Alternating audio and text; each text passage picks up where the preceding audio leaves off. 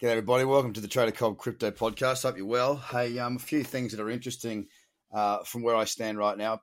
The markets on the 2-day have pulled back into the cradle zone on Bitcoin on the 2-day, and we've got little bullish candles, I should say, in the cradle on Bitcoin, on Ethereum, on XRP, on Bitcoin Cash, on Litecoin, not BSV, not Cardano, not so much Binance, EOS, and Link. Now, that doesn't mean there's trades for all of them. Not at all. Tezos is the one I like the most. Go have a look at that against the Perpetual. Looking really, really good there. Last week, we saw a pullback on Bitcoin. The first time in, 4 weeks. Down 2.25%. And like I sort of hinted or touched on last week, there is potential for further downside. Okay?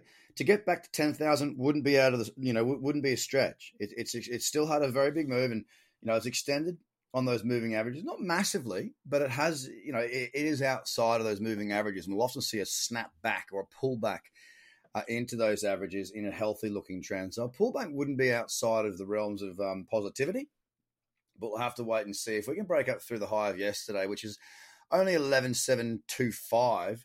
That might show a little bit more strength there for Bitcoin. It will certainly have that 4-hour trend looking much more bullish, and I'm hopeful to see that today and give us some conditions for further upside throughout the week. Across the market, many of these markets have indeed had a pullback, and opportunities may present themselves. All right, so those that know how to trade the cradle, pullbacks on that 2-day. Go and have a look across the market at those. I've done my scan. That's what I like the most, are those nice little 2-day candles for the moment. 11,634 on Bitcoin right now. Ethereum, like I said, on that 2-day, it's back in. The weekly is very extended. It's at $390.11, down 0.2%. Last week, we saw it pull back 9, or call it 10%, right?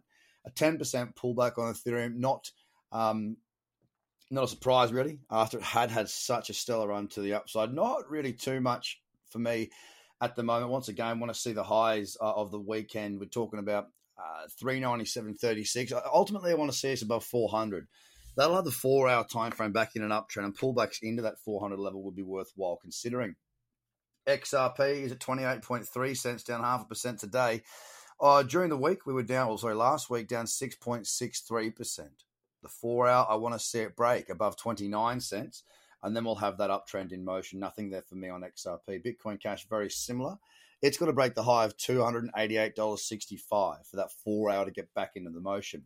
On the weekly, last week we saw a pullback to the old level of 275.65, which was old resistance within that channel that we held for months. It was down 7.8%. It has tested that level right now. The 2-day does have a bullish candle in that cradle zone, but it's a very messy looking chart. Litecoin has a bullish candle in the cradle zone on the 2-day. I want to see it break up through 61.68, and that will have us with that momentum following back through. It's not the greatest of cradles. I've got to be honest. It's not in my list. We did have a weak pullback last week, down 5.58% right now, and not much else there for me on Litecoin. BSV last week, 13% down. I don't really like anything about BSV right now to the long side. Potential for shorts, okay? It's still got to get better cyclicity for me, though, at this moment in time. 193.38 right now on BSV. Cardano's also come off.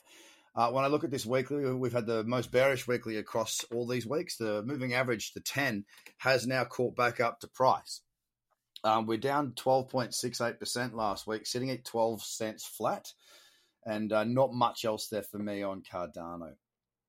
Binance last week pulled back 7%. That uptrend is still very much in motion there on that weekly.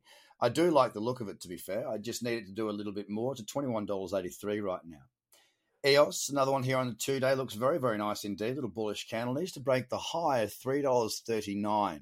Okay. Then we'll have that 2-day cradle in action and further upside potential looking more likely.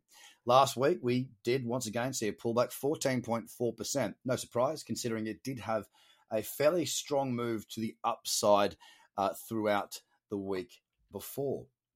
Rounding out that top 10 is Link right now, and Link last week did have a 20% pullback. We're now down 1.8% at $14.90. Again, not surprising at all, considering the gusto in which it moved to the upside. So right now, again, it's really about watching these higher, watching the higher time frames, really. Looking out for opportunities that may present themselves. A couple of opportunities on those higher time frames. Like I say, we're talking 2-day sort of markets, but it does look like the market's going to need to just work itself out a little bit, see what it wants to do. It's not showing me any real amazing strength right now. I'm going to patiently be waiting to see what the next move is. And just take my time. It was a good week again last week, some good trading opportunities, some good profits to be made. Sometimes you go through periods where there's not a great deal to do. The end of last week was one of those periods, and so far today, apart from Tezos, if it was to go, there's not a huge amount that's on my radar. Guys, you have a fantastic day. Get across to tradercobb.com and fill your boots.